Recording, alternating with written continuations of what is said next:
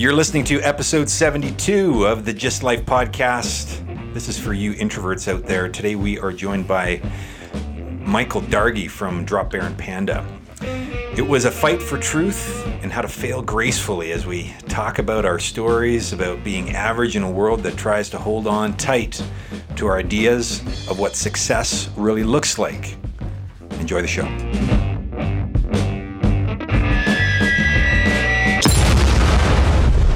Market on iPhones, eh? I guess so. Eh? These guys, holy shit! That's a lot of cameras. Packing some serious heat. It's like I only got one camera. I'm like, well, like I'm I said, so lame. This stuff gets archived. We don't actually do anything with it. We're working on that part. We just like to creep on people. It's fun. Yeah, totally. From many angles. There's like one under the yeah, that's right. Getting up the skirt cam. Yeah. The zipper cam. Should have worn my kilt. Damn it. So is this your big plan for the day, or you got lots going on? Got another podcast after this. DropBear and Panda Save the World, episode 54. Holy crap! Yeah. You're like a celebrity. You're like you got a whole lineup of podcasts. You're doing a podcast tour. That's right. Well, but I'm like DropBear and Panda is my podcast, so. Oh, that's your podcast. Okay. You got two podcasts. Yeah, I do Rebel, and one called DropBear and Panda Save the World. Right, I've seen the Rebel. What's the... DropBear and Panda Save the World? Thanks for asking. I'm glad you asked. Yeah, DropBear and Panda Save the World is my girlfriend and I. We have a comedy team. We do short films and plays and shit like that. We decided that a year ago that we would start doing podcasts every week. Nice. So it's like our take on news. So it's it's topical, or it's whatever we're feeling. We'll just talk about nice that weird shit that happens. And, cool. Yeah, it's really good. I mean, we've hit 54 countries so far. We're like tens of thousands of downloads. It's ridiculous. Wow, good for you. Yeah. I'd love to know how you did that. I have no idea. I will tell you that we a large part of it was soccer.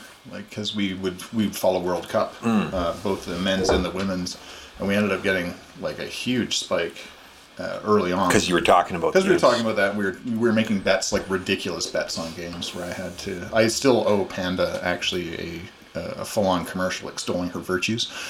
Yeah. You were telling me about that. Yeah, I did the radio version right away, but I still owe the video version.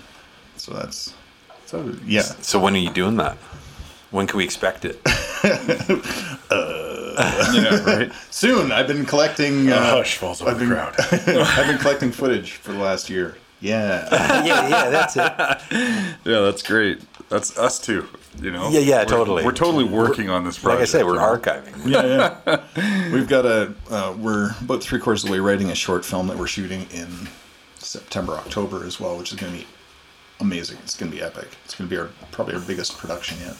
Very cool. Which is cool. Yeah. We'll actually have a budget for this one, as opposed to everything else we do is no budget, and it's usually we shoot it in an evening, edit it the next day, and release it out. Oh, wow. Okay. So yeah. This is an actual legit production. Yeah. Good stuff. Yeah. How does that happen? How does one get a budget or funding for something like that? Well, you dip into your own pocket, and then you talk to people that are like really support your journey and are like, yeah, I want in on that. I want an executive producer credit on that. Yeah, sure. Okay, cool. Yeah. Can you share a bit like what it's about at all, or is that kind of a I can't. secret? There's the opening scene starts with two cops that are just coming out of Tim Hortons, and they get a call, and it's in Kensington, and they end up on this call, and it's a horror. But it's a DropBear and Panda horror, and you'll have to look up DropBear and Panda to figure out what that might mean. But basically, these cops end up investigating this disturbance. Could be a prowler, could be a wild animal, and then all hell breaks loose. And then, it basically cuts to us in our house, and shit's going on outside. We're not sure what's happening. There's like an emergency broadcast thing on the TV, and then all hell breaks loose. And there's a wicked awesome reveal at the end, which I'm not going to talk about. Oh shit! Yeah. Look at that! Love You it. just left the little trail of breadcrumbs. Yeah, it's for like us to an follow. audio preview for Come you. to me. Yeah. Well, we'll make sure we link whatever you allow us to link to. Yeah, link all the stuff. I love that they're coming Link out it of all. Tim Hortons. Link That's it just such a Oh yeah, cliche. It's great. I know. And we just figured we'd just lean right into it. Yeah, why not, right? Right? Why not? We've got police. We've got Canada. Yeah. What do we need? A cruller. The cruller, that's right. A double. We're good to go. A honey curler. That's hilarious. His crumbs dropped on his lap as he spilled his double. It was like, oh God, in slow motion. Yeah, that's too funny. Anyway, it's gonna be fun. Awesome. Well, that sounds great. And so, how does that get? I guess where does it get released? How does that all? Oh, we release it all on YouTube. We've got a YouTube channel, youtube.com/DropBear and Panda, and we just put all our shit up there. All the podcasts go up there. All the short films go up there. That's where this one's going to live as well, though? Okay, yeah. Cool. And we just do it for just because. Our entire modus operandi is we just do shit because we want to. That's a good reason to do it. Yeah. It's like, yeah. I like that. I got him to, I attempted to get him to fill out the form that I asked people to fill out. Oh, right. And it was quite interesting. I don't know if you saw the comments. I would say that you probably were the one to fill it out the fastest. Yeah, I believe that. Yeah, absolutely. Send. All right. He's like, when I ask him about his wins in life, he's like getting to the second question of this form. I'm like, okay. So that's a big win. Now, granted, his personal challenge, your biggest personal challenge is sharing personal things about himself. Oh, awesome. So it's going to be a great episode. Yeah. Let's go deep. Yeah. It's no surprise that you managed to get to the second, because I imagine the first one's like, what the fuck? What the hell do I write? Or what should I write? Yeah. What was the first question? What were your challenges in life? Your biggest challenges in life? Oh, yeah. What did I write? Was I vapid? You didn't actually write anything. Oh, perfect. Yeah, you just said sharing personal details is your biggest challenge. That was a big challenge. Yeah. I really don't know what big challenges are, to be honest. I mean, raising children was a challenge. Yeah. As you know. Well, you run your own business. Yeah. You've been running your own business for how long? Forever. Like I have always had a side gig or some sort of hustle. I spent a lot of years teaching Japanese jiu-jitsu. So I ran a studio. There was a time I had a bodyguarding company here in Calgary. We did executive protection. But then I ended up working for companies, obviously, I taught, my God, if I go way back, I taught at New Horizons Computer Learning Center, where I taught the graphics applications in Mac and stuff like that back in the 90s. We developed the very first new media curriculum for the Calgary Board of Education. Was one of my jobs. Wow. Yeah. And then I went on to work at Applied Multimedia, which was a training college here in town. Yeah, I had taken that. Yeah. I was there. So I was there 98 to 2000, and I was basically the dean, so the faculty head. Mm-hmm. And I looked after all the curriculum for the classical animation, the digital animation, and the new media labs. And that was a challenge, because I came into a mess. Oh my God. It was crazy. A lot of politics. Well, there was a lot of stuff going on with, licenses with Adobe, with new computers. The new Macs had just come in. There's a student revolt, I think, happening at the time that I arrived. So it was go. The more things change, the more things stay the same. Yeah, yeah. And then after that, I got headhunted after a couple of years, and I ended up becoming a senior UI designer for a multinational market research firm, and ended up spending a week every month down in Seattle, which was awesome. And then as the company shifted, it was during the .com meltdown days, so they restructured and shifted everything. I ended up becoming the director of visual communications, and that's what I did for the last 5 years. Right. Like when the last 5 years of my work was working with McDonald's corporate and Chevron and Starbucks and companies like that. All these really reputable companies. They're huge. It's reputable or not, they're huge. No, they're behemoths, right? I'm just yeah, poking the big ass bear. So when I was done, they ended up getting bought out again. There's like 5 CEOs in 5 years, and then they ended up getting purchased by another company, and I ended up getting packaged out, which was awesome. So I went and took a gig at Mount Royal. It was college back then, not university. In their communications faculty, I taught advanced digital illustration and advanced digital photography, which was super fun. As I was just trying to figure out what I wanted to do with my life, and I realized that I didn't want to work with gigantic companies anymore. I wanted to focus on small companies, startups, and stuff like that. So my entire career from that point forward has been serving that market. Yeah, you said you didn't know quite what you wanted to do, or you're trying to figure out what you want to do with your life. And I was thinking at this point, I'm like, why don't you do something with yourself? Like, get some experience already. Right? Holy snap, man. You've been around. I've done some stuff. Wow. Yeah. I'll say. And it's pretty clear that there's a playground that you like to play inside of. Oh, yeah. What would you say that is? Outside observer. Well, you love to create. Yeah. And you like to teach others how to create. Yeah, it's true. This guy's a unicorn. Oh, God. We can't say it, though. Why? What does that mean? Does that suddenly make you'll it disappear? Not so? Oh, He's a leprechaun. A table full of sparkles. Oh shit! Oh my God! Where'd he go? We don't want that There's to just happen. glitter everywhere. It's like, God, dude, you're so close. Richard, if we can do that with special effects, that would be fantastic. Yeah, no shit, hey? Yeah. Wow, so what's like your, you create a lot of things, but is that your primary focus, your primary business, or do you do that for organizations, or what are you up to these days? My main focus is I work with companies to help them figure out what their story is, figure out how to shape it and share it into something that people can understand.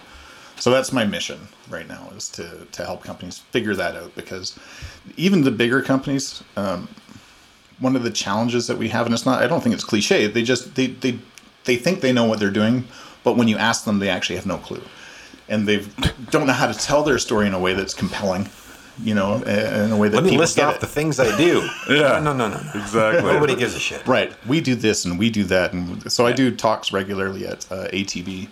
And Right. Just recently I did one on something I call brand jitsu, which is, the subtle... Appropriately named. I like it. the art of finding your story is kind of the reason behind it. So anyway, that's the drive right now, is to help people figure that out. Right. I'm writing the book on brand jitsu as well, because I figured it's time to codify all the stuff that I know and share it with people so that they can actually do it too, because it's astoundingly not difficult. Yeah, it's just being in a place where you actually empower yourself to stand confidently for something, about something, Yeah. and not peddling your wares and services Yeah. on the street corners.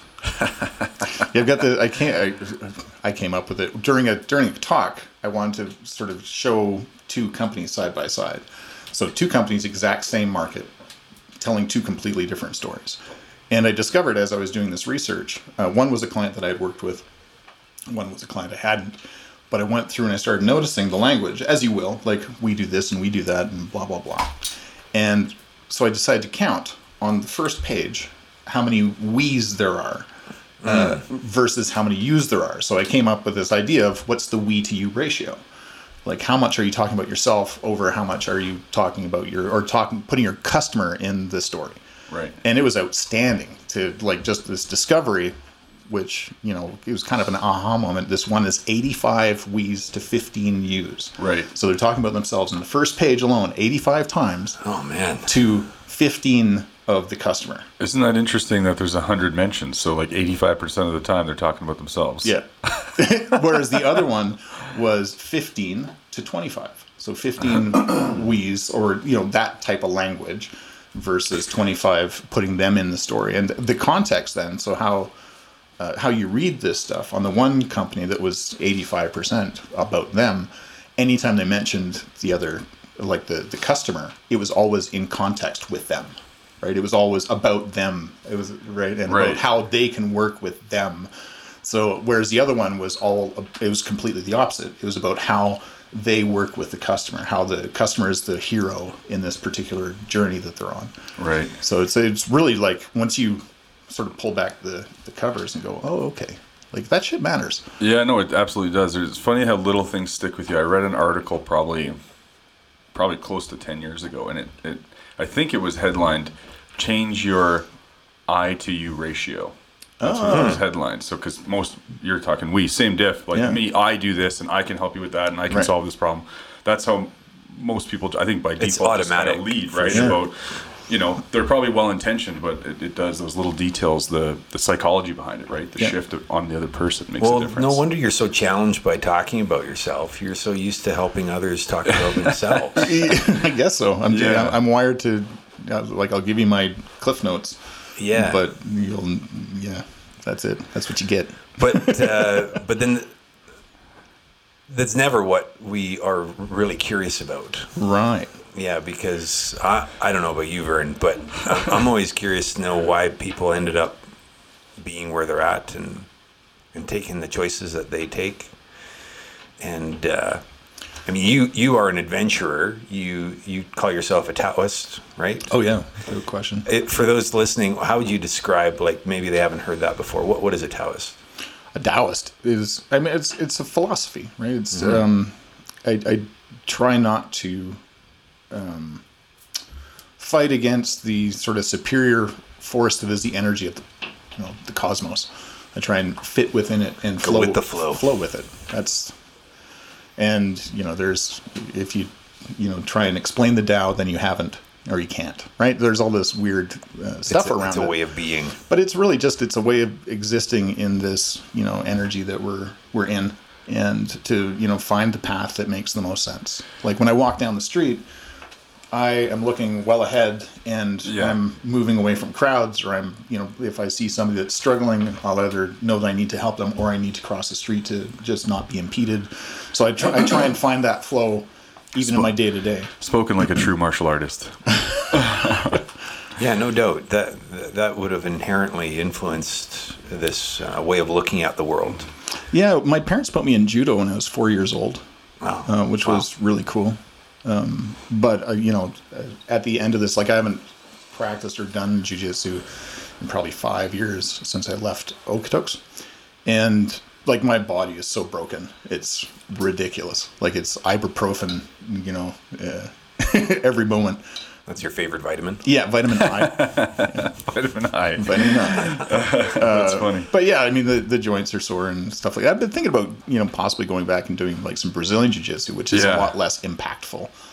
Like, you don't have the sudden deceleration. Yeah, right. Called sudden deceleration sickness of hitting the mat. Yeah, learn how to break those falls. Yeah, exactly. Yeah, I've actually been... my excuse is that I don't have the time. I haven't made the time, but I definitely want to get back into something and get into particularly Brazilian Jiu-Jitsu, because it's just there's so many fascinating. Great clubs and great people around. Like Anderson Goncalves is so kick-ass, and like there's like such a great community here in Calgary. That's I've actually noticed there's a lot of stuff popping up, or if you Google, there's a lot of schools that all seem reputable. So if you ask somebody, like, oh yeah, my friend, right? Like, everybody kind of knows somebody that's in that community somewhere. Yeah, it's good stuff. So you're not a resident Calgarian. I'm sorry? You're not a resident Calgarian. You weren't born and raised here, right? I was born in Calgary. Oh, you were born. Yeah, I was born 5th floor of the Foothills Hospital. The first year that it was made, I think, like 1969. It was, I think, when the Foothills Hospital was built. And so I came out there, and then we fucked off to Toronto. And I grew up in a little town called Pickering, Ontario, on Duffin's Creek, which is famous for having mobsters be dropped off bridges in concrete shoes. Is that right? Oh, why? Did you experience that? No, I was young, but you hear stories. But we used to catch crawfish and chase raccoons. And could you imagine? That's great. What's floating in the water? What is your town famous for? Killing people. Lake Ontario is right there, so we used to go and check that out, and that's where I first learned about quicksand, because that's apparently a thing there. Yeah. And three-eyed fish, which was stuff that we found while fishing. Yeah, true story. What is it? What's the Simpsons? Smallville? It's not Smallville. Oh yeah, Springfield. That's it. Yeah. Welcome to Springfield. Welcome to Springfield. Yeah. Nuclear plant on the horizon. Well, I want to circle back to is it Darwin? Is that what was it? What was it? Not Darwin, but Taoism. Taoism, yeah. Sure. Because I'm we curious. can talk about Darwin too. I'm Darwin, sure it's in there Darwin. indirectly. I ain't too smart, but Yeah, I'm just curious, like, where is that something that sort of developed as you just went through life and you noticed, hey, it's much easier if I go with the flow rather than try to resist everything, or where did that come from for you? I read a lot of books. When I was a teenager, I was very interested in philosophy. I think like all of us at some point, we're always looking for something to make sense of it all. Sure. And there's a thing, I guess, and maybe it started with judo, because the whole idea of judo is to use your opponent's force against them, right? So it's, transferring that energy that they're coming at you with to, have them flip over there. Yeah. You did that, not me. If a train comes at you, get out of the way. Exactly. So I think probably it started being informed by that, and because I was into, because judo is a Japanese art, but Taoism is Eastern, not necessarily, certainly not Japanese. But I started reading a lot of books on that, and I think it's really funny. One of the seminal books I read was called The Tao of Pooh, which is about Winnie the Pooh. And that's not where I thought that was going. Me either. I thought you were going to start talking about digestion or something. Yeah, no. But it's a guy that decided to try and explain Taoism through the use of Winnie the Pooh. Winnie the Pooh is the guy that goes with the flow. Yeah, they call him the uncarved block. Like he's malleable. He's anyway. Yeah, so just give him some honey and he's set. Yeah. Then there's the Tay of Piglet. There's another book that talks about that. Yeah. So I mean, it was fascinating. So I started reading all this stuff and trying to fit that into my worldview. And it was just one of the things that always made sense, that whenever I tried to achieve something, I wouldn't. But if I just let myself achieve it, I would.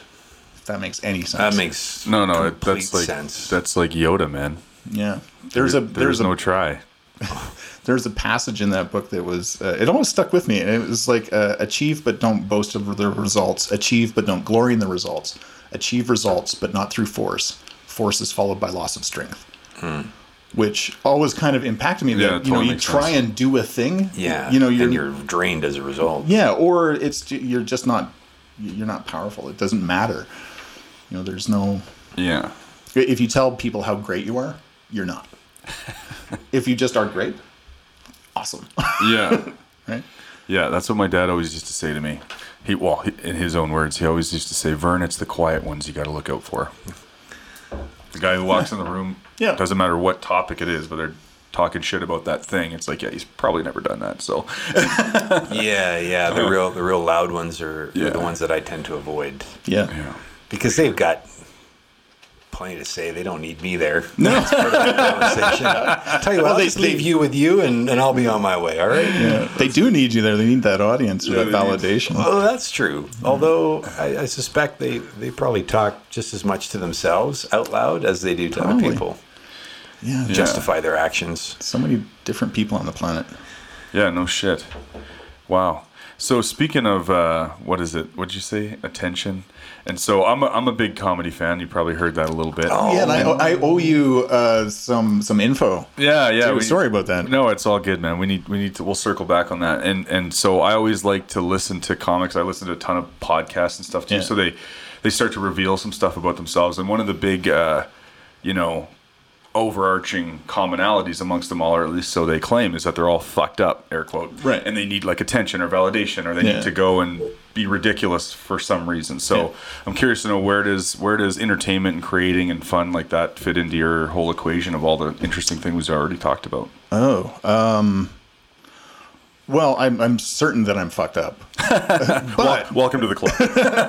That's why you're here. Yeah. It's the fucked up episode. That's right. Starring Michael Dargie. I don't. I think actually I had a very healthy upbringing. My parents are amazing. They're still together. They were fantastically supportive. Still are to this day. So I don't have that going against me in the world of comedy. Or going for me in the world of comedy. Yeah, depends what side you're on. Yeah. But I don't know. Like, I'm a wicked introvert. Like, I am also another common thing. Great. Like, put me in a room full of people I don't know, and I'm freaking out. I've got social anxiety like you've never seen before. Which I'm so surprised at. I totally get it. Yeah. And that was never my impression of you when I met you. I mean, we met. How could it be? Right.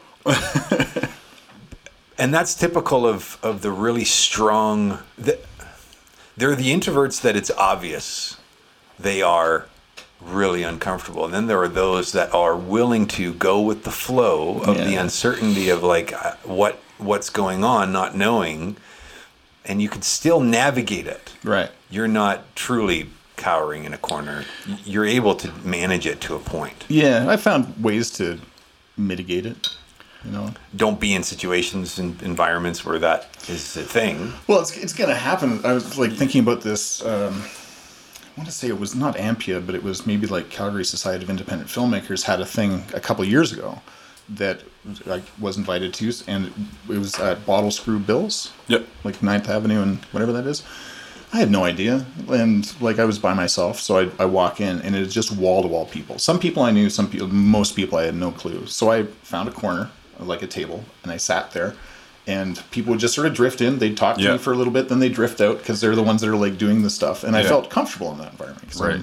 You were the rock in the stream. Yeah, kind of. Yeah, no, and I'm cool with that. That works for me. It's so funny that you just used a metaphor, because I was going to say this is going to be a really metaphorical and philosophical episode, because what you're talking about, the whole idea of going with the flow, and you, to your point, you said, oh, what'd you do, not put yourself in those situations? And I was going to say absolutely not, because he's built to not avoid the thing.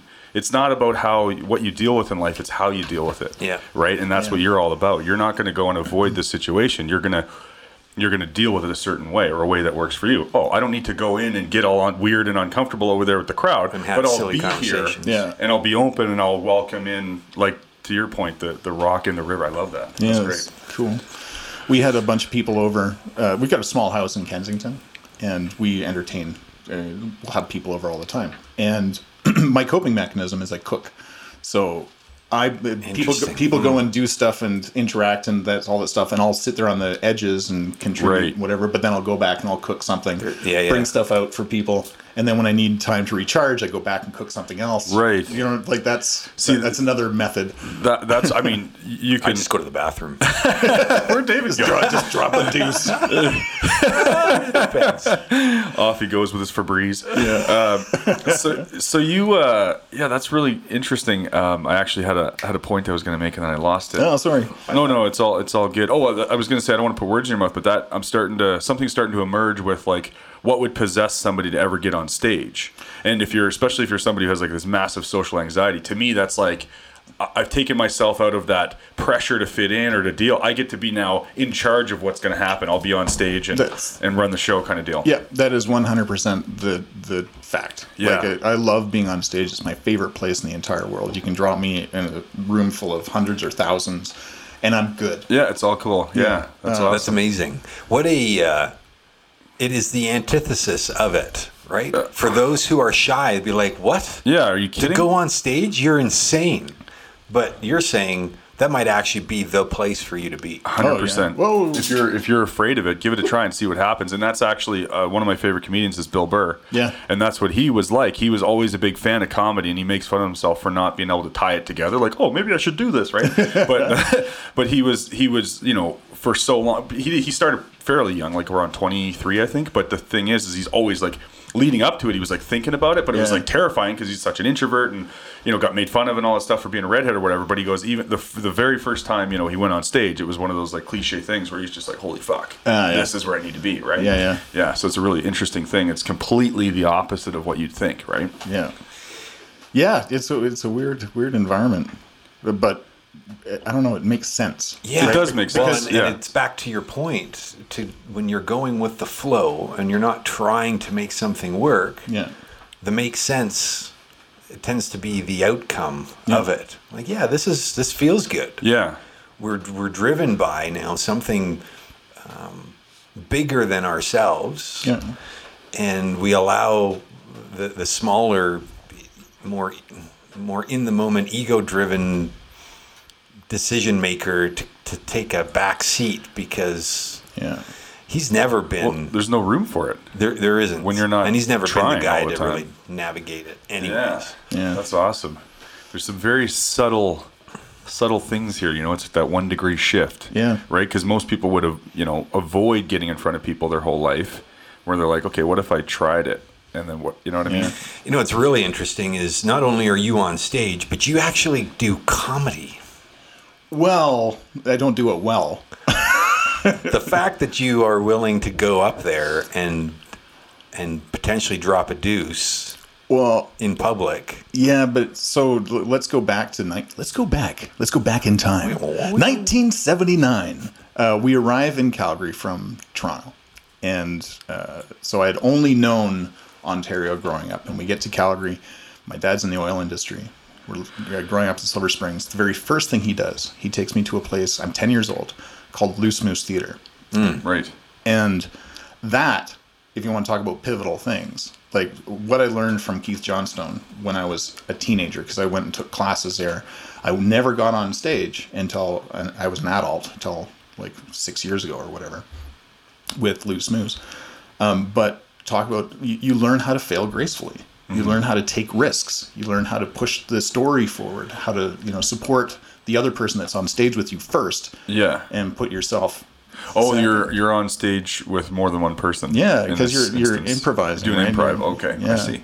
So that was kind of an aha moment, and I've learned so much, and so much of who I am creatively comes from that place.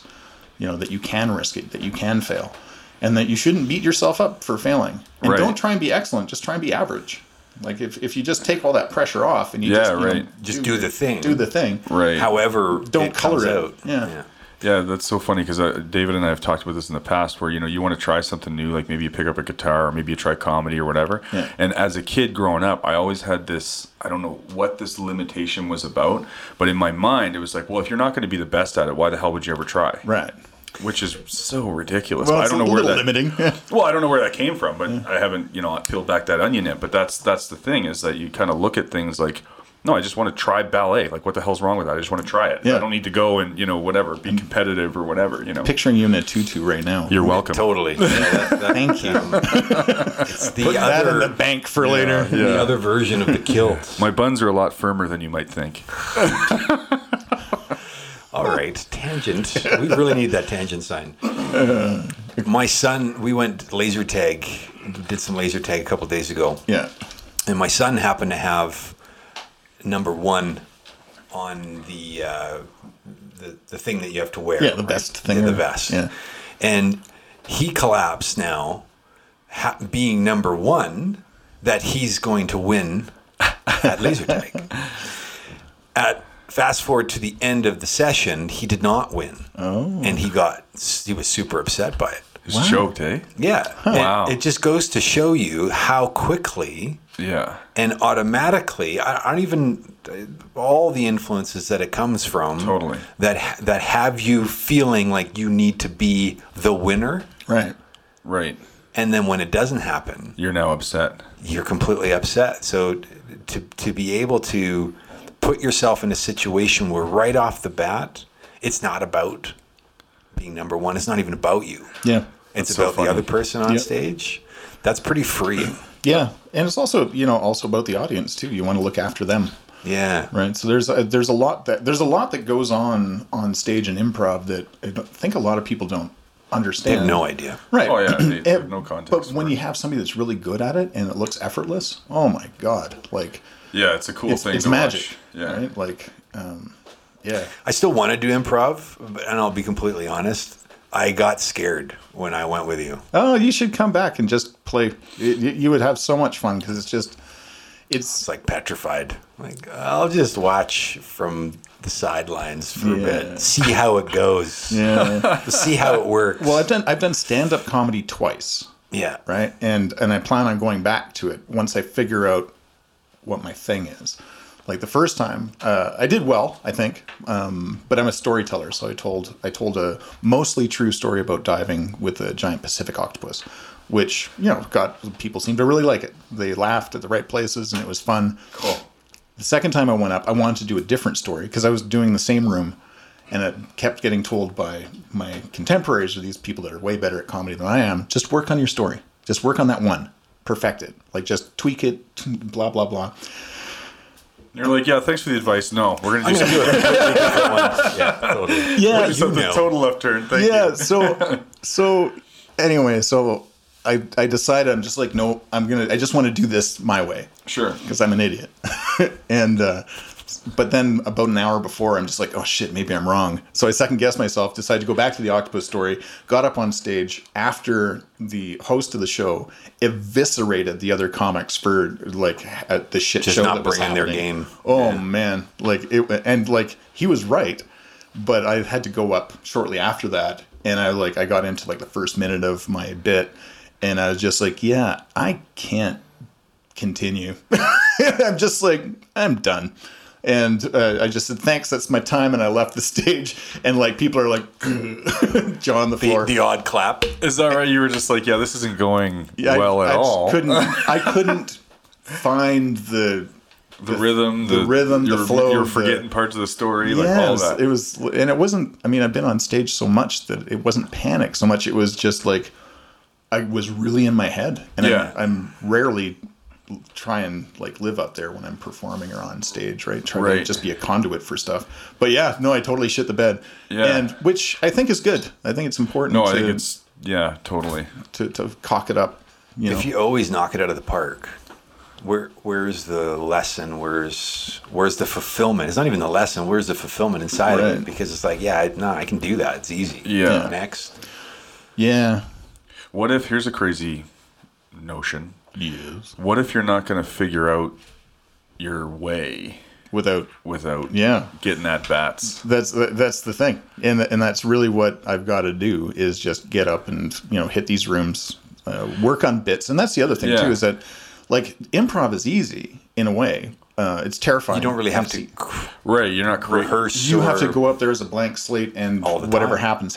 Yeah, right. Yeah. And the thing about stand up is that it's a craft. Yeah, like, for sure. You gotta not only like pen those jokes, you've got to like work on the timing and the punchlines and that's the part that scares me. Yeah, because I don't know the first thing. I mean, I should, to your point, I should just try to do that. Just get on stage and tell a story. Yeah, because I don't know the first thing about writing a joke. Yeah, especially when I watch a good comic and I'm like, how did they do that? Yeah. They're tying shit back in from things they said 20 minutes ago, and it's just like, fuck, man. Well, and some of those guys got ghostwriters. Oh yeah, no, for sure. But I'm just saying, like, the way that they dial it in. Of course, we're seeing like the finished product, if you will, a lot of the time. So, well, this is why it's fun to hit those small rooms, like Juliet's Castle on Sundays. Even Comedy Monday night, they always have amateurs there. Jupiter down at Oak Tree on Wednesdays. There's so Vern's the Tuesday, which is a gong we should show. go to your place. Should go to that place. Your namesake. So there's so much amateur comedy. Wow. Okay. See, I didn't even know there was so there's a bit of a huge scene here. You could try and get in there and hit those different spots and get that experience. Almost every room will give you a rookie spot. Like if you've never been up there before, it'll just be like, hey, can I have a spot? They're just like, yep. And I've seen some real bad acts. Oh, I bet. I've seen some really amazing stuff, and I've seen some really bad ones. I was certainly on that one night, I wouldn't say bad so much as just disappointing. Yeah, right. It's like, oh, no, I feel bad for him now. Yeah, no kidding. That's like, I can't laugh. Yeah. Wow. So then are you, so when do you plan on getting back up on stage, or what's that look like? I think, that's a great question. I'll probably be up on stage once or twice more at Loose Moose before I go on vacation for the summer. I'll be back performing at Loose Moose like in September. That's the improv. That's the improv. Right. And that's every Friday night typically. And then I think probably, I want to say after things settle down after our shoot, this short film thing we're doing, probably October, I'll get back on stage and try and craft a joke.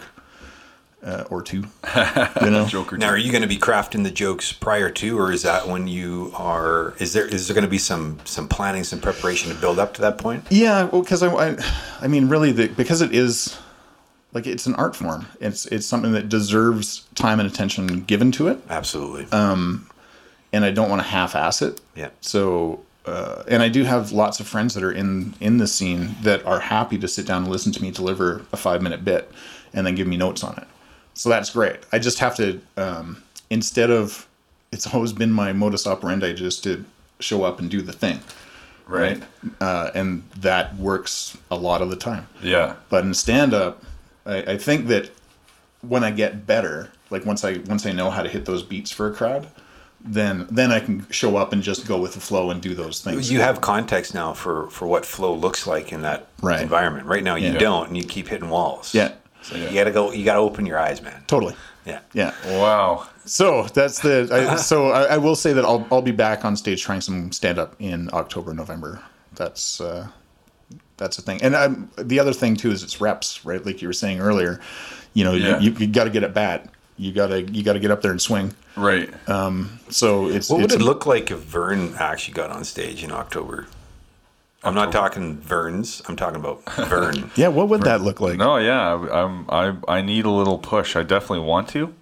I would do a show with you. That would be awesome. I'll do my comeback show when you do your first one. Yeah, all right, Yeah. let's do it. Yeah, I'll do show number 3. Your show number 1. Oh boy. Yeah. Oh, you mean I have to wait till October? I'm so chomping at the bit to do it. People are actually like people who've listened to the podcast and whatnot. They're like, "So, have you done comedy yet? Like, how's that going?" I'm like, tail between my legs. No, I haven't actually. Yeah.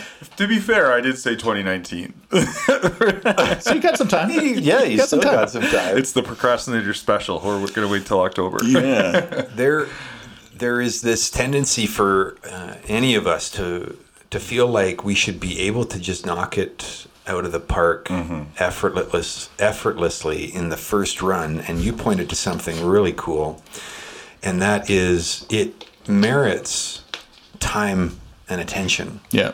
Because it's meaningful, it's worthwhile, it requires it. Yeah. Actually, you couldn't possibly deliver and make the impact that you are curious to see if you can make if you don't do that. Right. That part I'm 100% clear on, because I've been grappling with and being a marketer for 10 years and being in this world of social media and having this pull to like I should be doing something on social media, and then this thing of like being part of the noise that's going on has always been the block, the stop. It's like, well, if you're going to do that, what is it that you're going to do that's actually that people would actually care enough about to watch, right? Versus just being part of the noise. Yeah. And that needs time. You need to incubate it. Right. Well, you need to put it out into the world. Find your point of view. Yes. Right. So that's cool. So we're going to do, maybe we'll even, I don't know, live podcast it in October. Oh, man. Talk about upping the stakes. Holy moly. Shit, eh? Do a live podcast. That'd be awesome. I think that'd be super fun. And I actually haven't seen your stuff, but I've seen your stuff, and it's there. I have stuff? Yeah, well, you've showed me your videos. I want to see a Rocky Balboa training montage of you getting ready for your. Dude, he would totally. Would totally do that. That's right. You're like writing crumple. Writing crumple. Yeah, we could have some fun. That'd be awesome. You're talking to a movie maker, storyteller. That's over brilliant. here. It's no Just wonder right there, that even came with out. the writing and the crumpling. That's That'd be perfect. amazing. That's so good. Yeah. And you're missing, and you keep get on the missing. trash can. You just keep missing the trash can. Right. And then when one lands in, suddenly it's like The epiphany. Yeah, that's great. So we should totally do that. How are we doing for time? Got about 7 minutes left. 7 minutes. 7 minutes. Really? Wow. What the fuck do we talk about now? Time flies. Way to put the brakes on. Yeah, sorry. I know, right? How are we doing for time? It's like, is it done yet? God, Dargie, shut the fuck up. Well, hold on. Well, how do you fit into this whole equation? Yeah, what's going on there? What's up with you? What equation? So what if we do some stand up? Yeah. We do a bit of podcasting throughout as we like host and MC. Yeah. And then we do some improv. Yeah. Oh shit. You know, it's funny that I never actually went down that road, because I always, like, as a kid, just like most kids, I like loved comedy. I loved Jim Carrey was one of my favorite people. Yeah. When I was in high school, the funnest I ever had was in my what was it called? Well, just drama, basically. I can't remember what they called it, but theater arts. That was it. And I learned little things like the overtone thing. Like we did this bit where there was two kids standing pretending they're at the urinal, and there was two kids standing behind them, and they'd be like, "Hey, how's it going?" And then the overtone would be like, "Fuck, I don't want to talk to you." Like, but meanwhile, the guy's like, "Pretty good, man. How are you?" Like, and then it's like, why are we having a conversation at a urinal? You know, like. I love that stuff. It was cool. And then my friend and I did this bit where like these two relatively larger kids for high school, right? Yeah. So he's the guy and I'm the girl, and we're sitting in two chairs and we're pretending to drive down the highway, and we're doing this bit where I have to tell him I'm pregnant. Yeah. And we're improvising the whole time. Finally, I get the words out. I go, "You're going to be a father." He goes, "Get out." Oh God. That's so funny, man.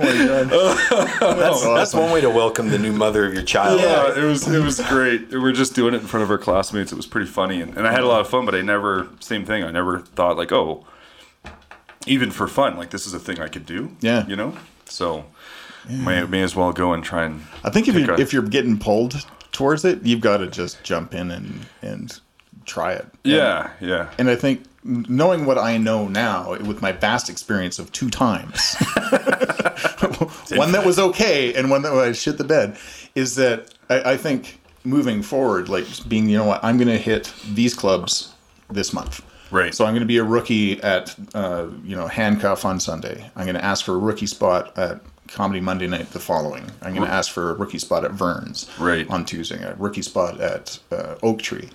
And then you've got 4 different rooms that you've tried your stuff at and you're working towards. And then once you're done sort of the rookie circuit, and then you can go ask for, a 5-minute spot at a show. Yeah, because I would imagine, that like from never having done it to even, I know there's obviously you need to do it thousands of times, but from never doing it to doing it twice or doing it 4 times, like the difference in your perspective, your context for how it actually goes is vastly different after just a couple times on stage, I would imagine, right? Yeah. Well, you've gotten intimate with the words that you're using. The relationship is deepened with your desire to want to connect at that level of entertainment with a crowd versus it's a really cool idea and I can totally see myself and everybody's in stitches. Right. And maybe I'll just hold that for a little while because it's a bit scary to know that it might not go that way. That's right. Yeah, totally. I think that's probably one of the biggest things, though, is, removing the ego and fighting for truth on stage. Even in comedy, finding that truth is so important. Yeah, I think that's the pull for me, actually, is I was saying this to David a long time ago. Even if you get up on stage, it would feel awesome to kill, right? Yeah. I know that would feel awesome, right? Yeah. It feels good if you're in your kitchen and you tell a few jokes and your friends laugh. But, but you go up on stage and actually just to be okay with being on stage, and just be like, well, I'm just going to see how this goes, and if you guys don't laugh at all, like, that's cool. I just like having all your eyeballs on me. Right. Right? Like, I had a friend of mine who's pretty big in the comedy world right now, like local scene, and he went up Comedy Monday Night or someplace, so big room, like a good room. Wow. And he did a dolphin rape joke for 5 minutes. Not one person laughed the entire time. He didn't let it go. He just kept going with it. Owned it. Yeah, that's powerful. He finished his bit and was just like, okay, so now I know that, Well, here's the thing that's interesting about that, because you listen to, again, these guys are professionals, so clearly they're doing it a lot more often, so trying to work their shit out. But I'm listening to, Bill Burr talk about how, I went and did a spot at this place and killed. Yeah. Then I go across town, the same night, I do a spot at this place, same bit, and crickets. Yep. He's like, so it's a weird thing. It's never about the material most of the time. Right. It's the story, the timing, the energy, the room, the push and pull and all that, right? So that's why they go and work those things out. And to your point, they purposely go and try to bomb. Yeah. So that takes balls, right? They're I'm just going to try this bit. I'm just going to talk shit and see how this goes. It's like, wow, that's where I'd like to get to, Let's talk about something completely ridiculous, or take something that's real and make it ridiculous and try to have fun with it, right? Absolutely. Yeah, that sounds exciting. Well, I'm looking forward to the show in October. Right? Damn. I'm gonna hype this stuff up. If you need an extra for your production, I'll come and maybe I could choke somebody or something stupid like that. Choke somebody. I don't think we have a choking role. I can stand outside the Tim Hortons, Yeah, totally. Yeah, be that guy. maybe put some like gangster bling on. And, Yeah, maybe scribe some face tattoos. That would give me some Post Malone. as he's eating Timbits or teardrops. something. Yeah, that'd be cool. It's so Canadian. Eating you the know? cruller. Instead of honey teardrops, it's cruller. maple leaves. Just, Wow. Now you're talking. Now you're talking. just one of those subtle things in the background. So meta. Yeah. See if anyone picks up on that. Oh my God. That's good stuff. It's amazing.